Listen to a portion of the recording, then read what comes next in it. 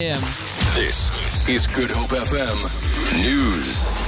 Good morning. UCT management says a detailed plan has been put together to secure exams and to deal with any possible disruptions to campus or to exams.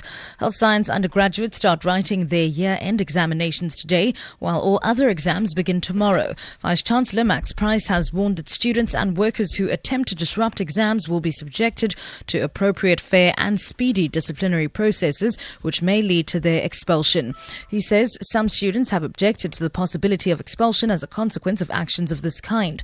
Price says the university has a duty to give the 17,000 students who've elected to write exams now rather than early next year the opportunity to do so and cannot be expected to tolerate unlawful violations of rights on its campus.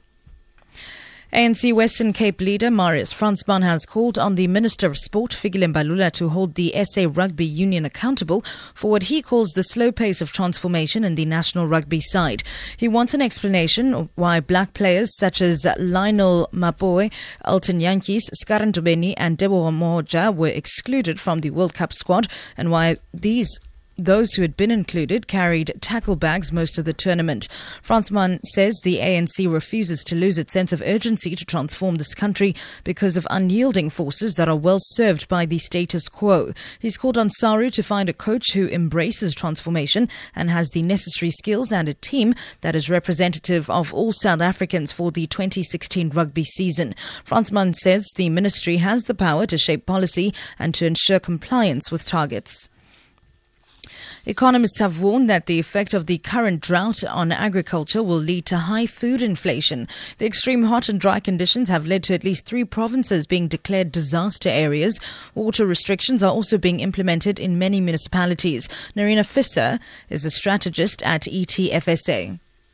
We really are reaching quite critical levels, not just in terms of the drought and water scarcity, but of course then also the knock-on effect that has to agricultural production and ultimately also cattle farming, poultry farming. And this really does cut quite deep into our food inflation basket.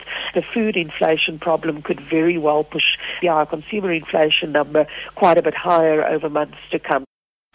And finally, there are reports of rioting at an Australian immigration detention centre on Christmas Island following the death of an Iranian Kurdish refugee. According to Australian media, the riot started after an argument between a detainee and a guard about the death. The BBC's John Donnison has more.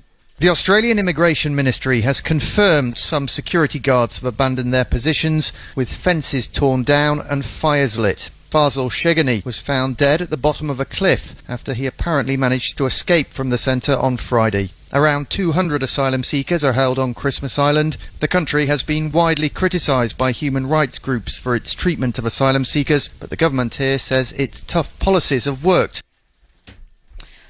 On your currencies market, the US dollar is trading at 14 Rand 15 to the pound sterling. The pound sterling is worth 21 Rand 33 and the euro is trading at 15 Rand 23. Gold is trading at $1,093 an ounce and the price of Brent crude oil is at $47.83 a barrel. For Good Hope FM News, I'm Sibs Matiela.